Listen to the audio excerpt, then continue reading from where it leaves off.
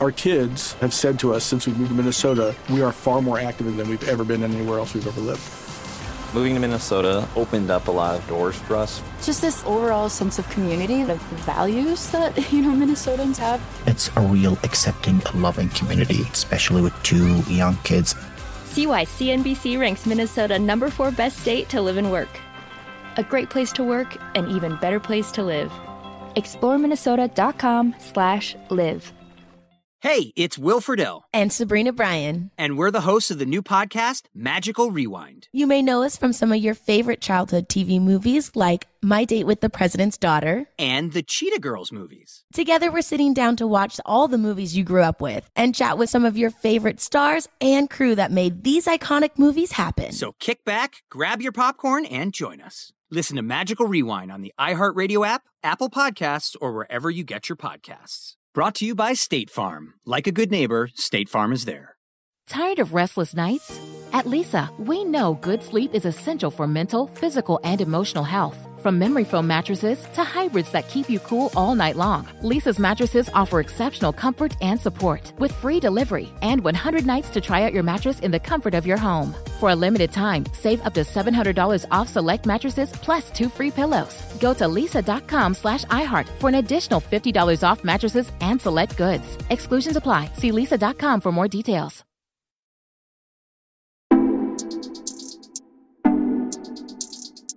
I think that once I figured out that I was queer, had lived a little bit of a queer life for a few years, I think that that just changed every sort of movie that I dreamed up in my head. I'm Jessica Bennett. And I'm Susie Banakaram. And this is In Retrospect, where each week we revisit a cultural moment that shaped us. And that we just can't stop thinking about. Most of the time we look at the past, but sometimes we want to hear from someone who is changing the pop culture future. Today we're handing over the pod to our amazing associate producer, Sharana Tia. She's talking to Emma Seligman, the director of the delightfully funny gay fight club comedy Bottoms, which Harper's Bazaar called a horny masterpiece. Hi, I'm Sharana Tia. I'm the associate producer and researcher on the show, and I also happen to be Emma Seligman's best friend. Emma is the writer and director behind my favorite movies of all time, Shiva Baby and Bottoms. Shiva Baby is this claustrophobic indie hit that follows a college student who runs into her sugar daddy and ex-girlfriend while at a shiva with her parents. And Bottoms is a recent blockbuster about 2 lesbian losers who start a high school fight club to try and lose their virginities to the hot cheerleaders. Since Emma's films are redefining the canon of queer comedies, movies that we'll for sure look back on in retrospect, and because these are exactly the kinds of things that Emma and I talk about, I invited her on to chat about movie making today, queer representation, and how that's changing. Here's our conversation. Hi, Emma. Hello. That's my intro for you. I love that. That's such a sweet intro. So, for our listeners who don't know your meteoric rise and just every amazing thing that you've ever done, maybe we'll give them just some brief background. Yeah, okay. I'm from Toronto, where I am right now. And I feel like I just grew up in a family of film lovers, no one in the industry, but in a community of people who love watching movies, which is honestly most of the city of Toronto, I would say, because of TIFF, the film festival here. There's just something about living here where everyone's very culturally in tune with what's out. And I was always interested in movies. When I was 9, I submitted a movie review for this contest to become a juror for the Kids Film Festival that TIFF ran. Do you remember what the movie was for that you wrote the review? So my parents never took me to kids' movies, and they barely let me watch kids' TV shows if they were in the room because they were bored by them. So because this was my choice, because I got to see the movie, I really wanted to see this Ice Cube movie called Are We There Yet? A comedy about how far one man will go. Hey, how you doing, baby? I want to say hi to the kids. Hey! I love you. To become part of the family. And I ended up writing a bad review, which I didn't expect to do because I think I was so snobby from the taste that my parents had instilled in me that I was like, this was cheesy and unrealistic. And I think I was the only kid that submitted a review that was like a bad review. But yeah, I did that festival, and that was the first time I'd really seen a lot of foreign films and independent films. And so, I don't know, I feel really lucky. My parents encouraged me to like watch movies whenever I wanted. I didn't do sports or anything like that. So it was just like, that was my hobby. Same. Girl, same. Girl, same. We all had to find something. And then I started directing theater in high school, and because I really loved acting for fun. And then I just learned more and more about acting through our drama program, even though it wasn't like an art school. It was just had good teachers. And I was really lucky. My mom was very encouraging about me going to a U.S. school, which is not an easy decision to make when you're not from the U.S. But I just figured if I got in and if they were going to spend that kind of money, then like I really needed to be serious about whatever I was choosing to pursue. And then that's how I sort of came to movies. And how you came into my life because you moved to New York to go to NYU. And we met, I want to say, within the first week of school. Mm-hmm. Welcome week. That was like the first time we hung out. That was 10 years ago. And since then, we've both come out as not straight. Love that for us. So let's talk about the intersection of those two things, your queerness and your movie making. So your first film was Shiva Baby, which was a short film, your thesis film, and then you went on to make the feature, the set of which I got to be on for a couple of days, which was just so fun to be a fly on the wall and see you make that film. But it was so different from Bottoms, and that was like a tiny, non-existent budget indie, and then Bottoms was this like huge, your first big studio film. You have a huge cast, so many extras, these big high school scenes, but like at its center are these hilarious, incredible queer characters. And Shiva Baby, which also stars Rachel Sennett, also has a bisexual character as the lead. And so did you always know that you wanted to make movies with queer characters at the center, or that just kind of happened organically? I think that happened organically. I think that especially for Shiva Baby, what drew me to that story was the Jewishness of it. I mean, I've known that I'm Jewish for far longer than I've known that I'm queer. I think as a kid, I saw myself more in the Jewish characters and got more excited in seeing Jewishness on screen. That's so interesting. I'd only seen Jewishness portrayed on screen with a little bit of hokiness and like stereotype, super stereotypical characters, especially when it came to Jewish women, you know, like the Jewish mom. Right. So I've always been driven by telling Jewish stories because that's my world. Those are the characters that I know the best, especially going into college, like before I really had a sense of myself and my identity as a young person or as an adult or as a queer person or as a woman even. Like, I think that I felt like, okay, I got this community down. Mom, who died? Abby. Uncle Morty's second wife's sister. You remember her? No, I don't think so. She used to play bridge with Bubby. Really? Yeah. Oh, Mom, I can't eat that. Why not? I'm vegetarian. You're killing me. I've told you it so many times. You have not eaten a single thing all day. That's because we just got here. You look like Gwyneth Paltrow on food stamps. Oh, my God. And not in a good way.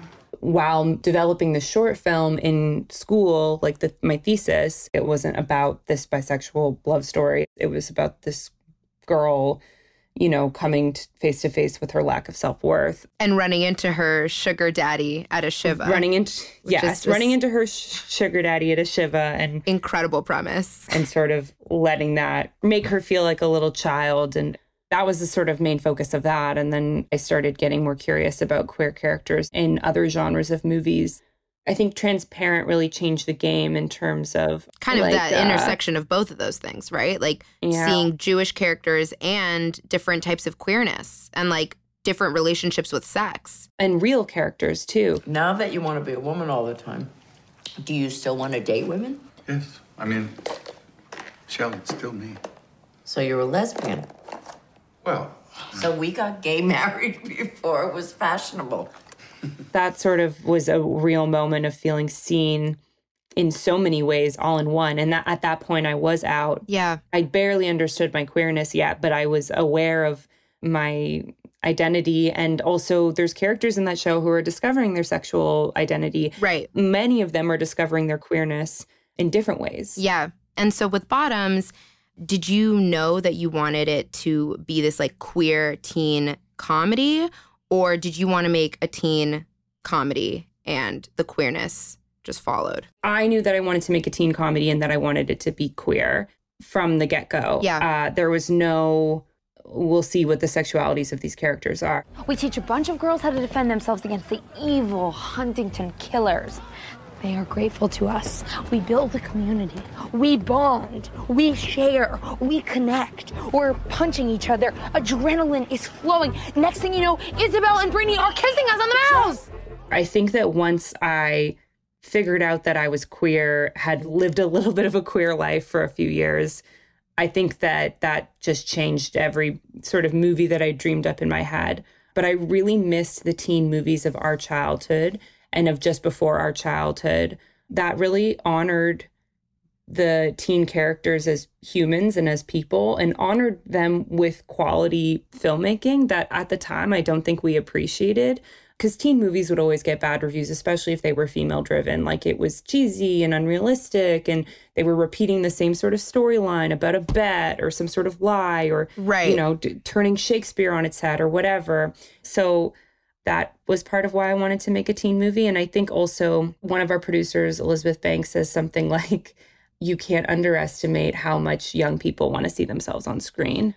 I think that when it comes to seeing myself and seeing other queer people on screen, then teen movies were the first place that I went to, probably because those were the movies that I loved the most growing up and also feel the most universal. I think that no matter how old you are or what your gender is or your sexuality is, everyone can relate to a teen movie to a certain degree. I didn't even realize, I guess I had associated teen movies so near and dear to my heart because I watched them semi around that age. But in reality, I actually still hold them close to my heart because I think that that time in your life, the stakes feel so high. And so everything just feels important, and it is important. And so playing within that world and that genre is just so fun because I think everyone's on board. Well, that's why Olivia Rodrigo music hits so hard for anyone of any age, but older millennials especially, because Olivia, if you're listening. No, because it's that time just feels so unnecessarily emotional, and it's easy for people to put themselves back in those, or maybe not easy, but there's a frame of reference that you can, put yourself back in when you're watching these youthful stories. Speaking of teen movies and how we're growing up during what I would say is a golden age of the teen movie canon in the 90s and early 2000s, can you talk to us a bit about some of your references for bottoms or any sort of inspo that you had? Yeah, I mean, I do think the late 90s, early 2000s, the Kirsten Dunst era was the heyday of teen movies. Everything from the super campy cult classics like Drop Dead Gorgeous. I never liked her, but she didn't deserve to die in the belly of a swan like that. And Dick. You can't let Dick run your life! Bring It On. This is not a democracy, it's a cheerocracy. Jawbreakers, there's those campy, female-driven, often dark kind of movies. Yeah. And then there were the male-driven comedies like American Pie, which I loved growing up. And then I loved American Pie. I mean, 10 Things I Hate About You, She's All That. I think that as we got into the mid 2000s, we were very lucky. I mean it. She's the Man and Mean Girls felt really female driven in a strong way that was complicated and fun and silly and stupid, and got to sort of place these women at the center of these funny ensemble movies that had also a little bit of edgy humor to them, despite the fact that they were PG-13, especially Mean Girls. And then there were still more, not bro-y, but there were more boy-driven teen adventure movies also around that time. Kick-Ass is one of my favorite movies, and Scott Pilgrim. Yeah, you love an adventure movie. I love any saving the day, fighting to get the girl, fighting to save the world, and doing it with your friends and being stupid. And then, of course, Superbad, which just changed the game in terms of just how funny teen movies can be. Yeah. Just how funny the teen sex comedy can be. I mean, American Pie was hilarious, but Superbad, that changed the genre as well. This guy's either going to think, here's another kid with a fake ID, or here's McLovin, the 25-year-old Hawaiian organ donor. So what's it going to be? I am McLovin.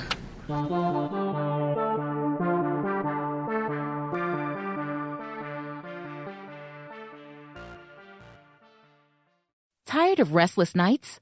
Meet Lisa, the sleep experts.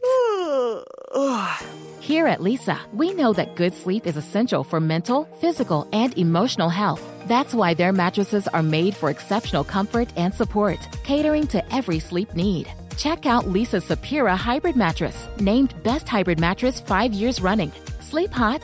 The Chill Collection is built with cool-to-the-touch top fabric and layers of high-density comfort foams, all intended to remove excess body heat while maximizing comfort. With Lisa, getting a new mattress has never been easier. Delivery is free, and you have 100 nights to try out your mattress in the comfort of your home. Don't spend another night dreaming of better sleep. For a limited time, save up to $700 off select mattresses plus 2 free pillows. Go to lisa.com/iHeart for an additional $50 off mattresses and select goods.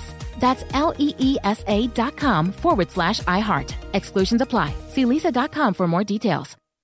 Now I'd like to introduce you to Meaningful Beauty, the famed skincare brand created by iconic supermodel Cindy Crawford. It's her secret to absolutely gorgeous skin. Meaningful Beauty makes powerful and effective skincare simple, and it's loved by millions of women. It's formulated for all ages and all skin tones and types, and it's designed to work as a complete skincare system, leaving your skin feeling soft, smooth, and nourished. I recommend starting with Cindy's full regimen, which contains all 5 of her best-selling products, including the amazing youth-activating Melon Serum. This next-generation serum has the power of melon leaf stem cell technology. It's melon leaf stem cells encapsulated for freshness and released onto the skin to support a visible reduction in the appearance of wrinkles. With thousands of glowing 5-star reviews, why not give it a try? Subscribe today and you can get the amazing Meaningful Beauty system for just $49.95. That includes our introductory 5-piece system, free gifts, free shipping, and a 60-day money-back guarantee. All of that available at meaningfulbeauty.com.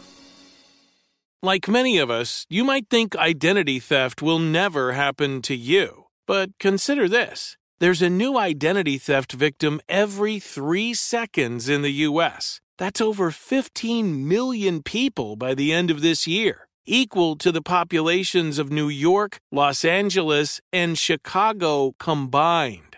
Even worse, identity theft victims often don't even know they're victims. That's why LifeLock Identity Theft Protection alerts you to identity threats, even the ones that don't show up on a credit report, like data breaches, fraudulent bank transactions, loan and credit card applications, and crimes committed in your name. If your identity is stolen, your own dedicated LifeLock US-based restoration specialist will work to fix it.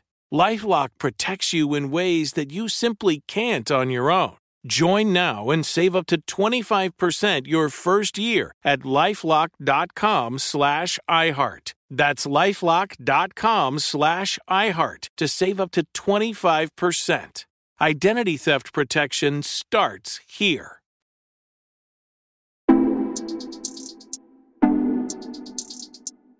I feel like a lot of the things that I'm seeing, because I famously will consume absolutely any piece of content that is both teen and queer, is that a lot of the storylines are kind of moving away from showing sex or horny characters.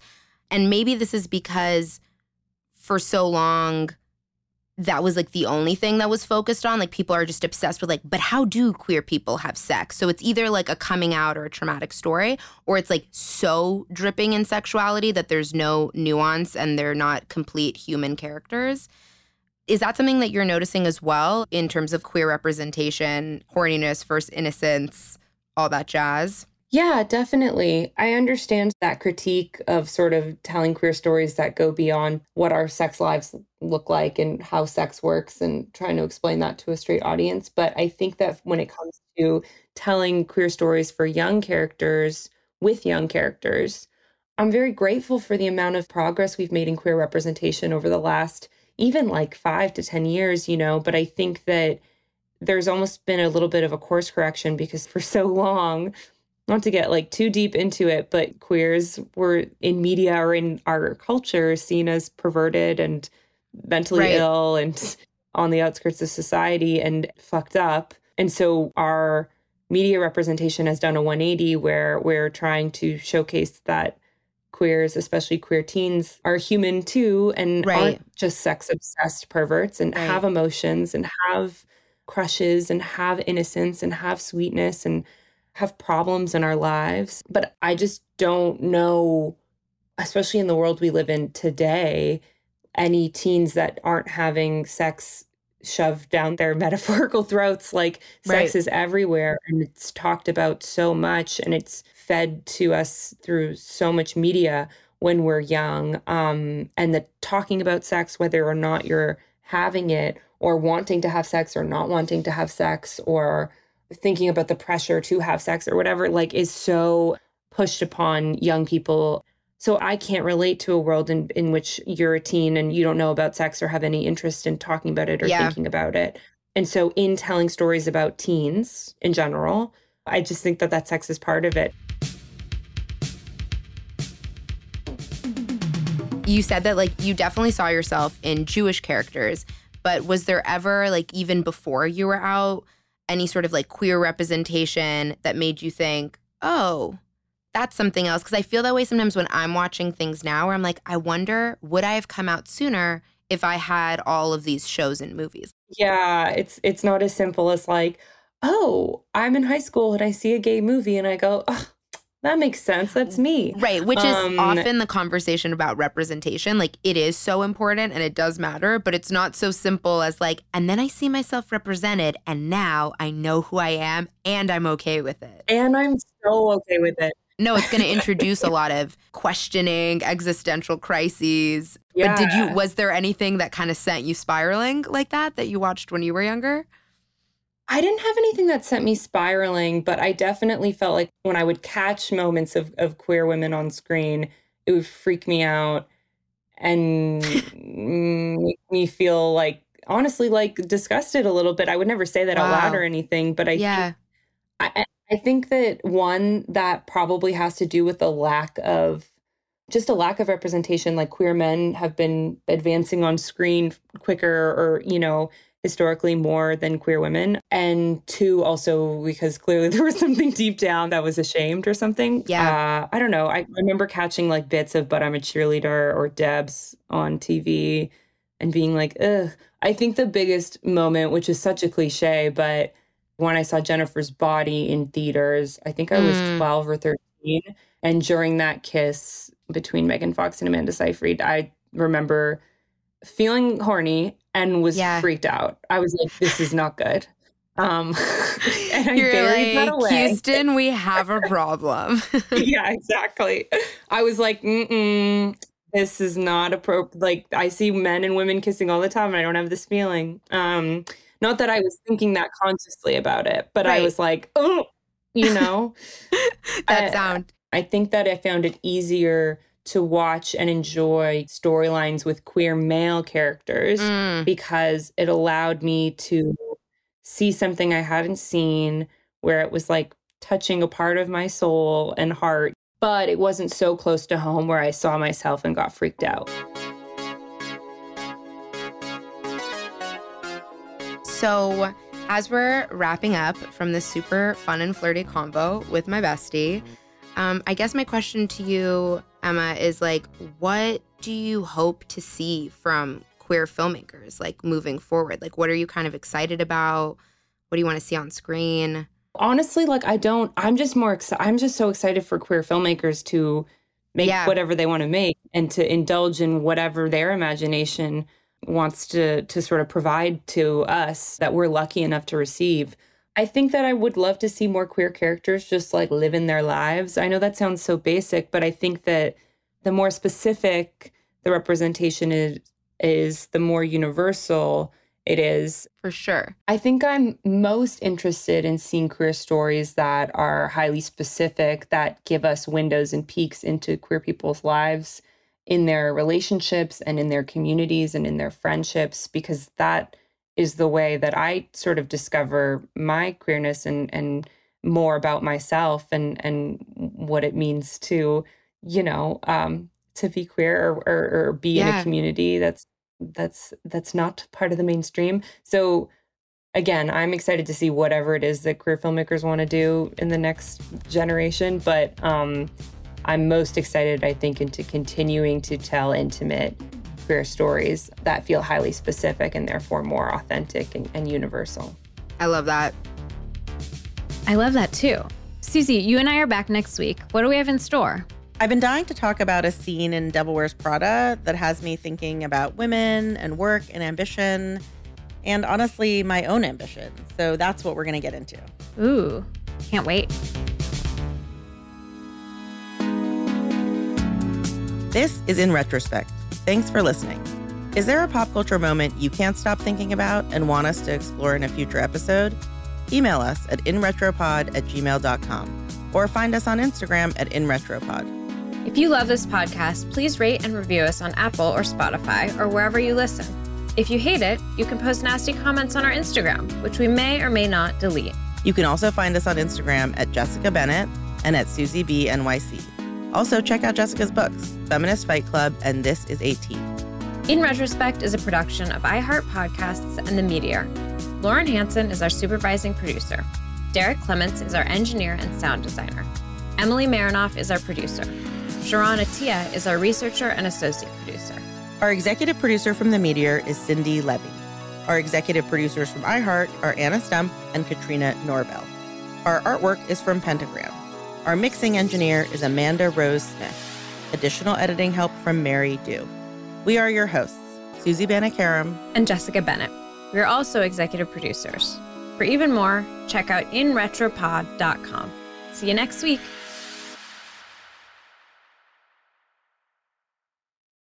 Our kids have said to us since we moved to Minnesota, we are far more active than we've ever been anywhere else we've ever lived.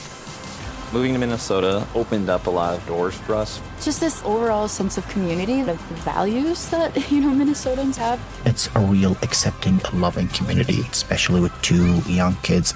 See why CNBC ranks Minnesota #4 best state to live and work. A great place to work, an even better place to live. ExploreMinnesota.com/live. What's up, y'all? Janice Torres here. And I'm Austin Hankwitz. We're the hosts of Mind the Business, Small Business Success Stories, a podcast presented by iHeartRadio's Ruby Studios and Intuit QuickBooks. Join us as we speak with small business owners about the tools they use to turn their ideas into success. From finding that initial spark of entrepreneurship to organizing payments and invoices, we've got you covered. So follow and listen to Mind the Business, Small Business Success Stories on the iHeartRadio app or wherever you get your podcasts. Good sleep should come naturally, and with the new Natural Hybrid mattress, it can. A collaboration between Lisa and West Elm, the Natural Hybrid is expertly crafted from natural latex, natural wool, and certified safe foams to elevate your sleep sanctuary and support a greener tomorrow. Plus, every purchase helps fuel Lisa's work with shelters and those in need. Don't put off a good night's sleep any longer. Get a Lisa mattress today for a sound sleep tonight. Visit lisa.com/iHeart. That's LEESA.com/iHeart.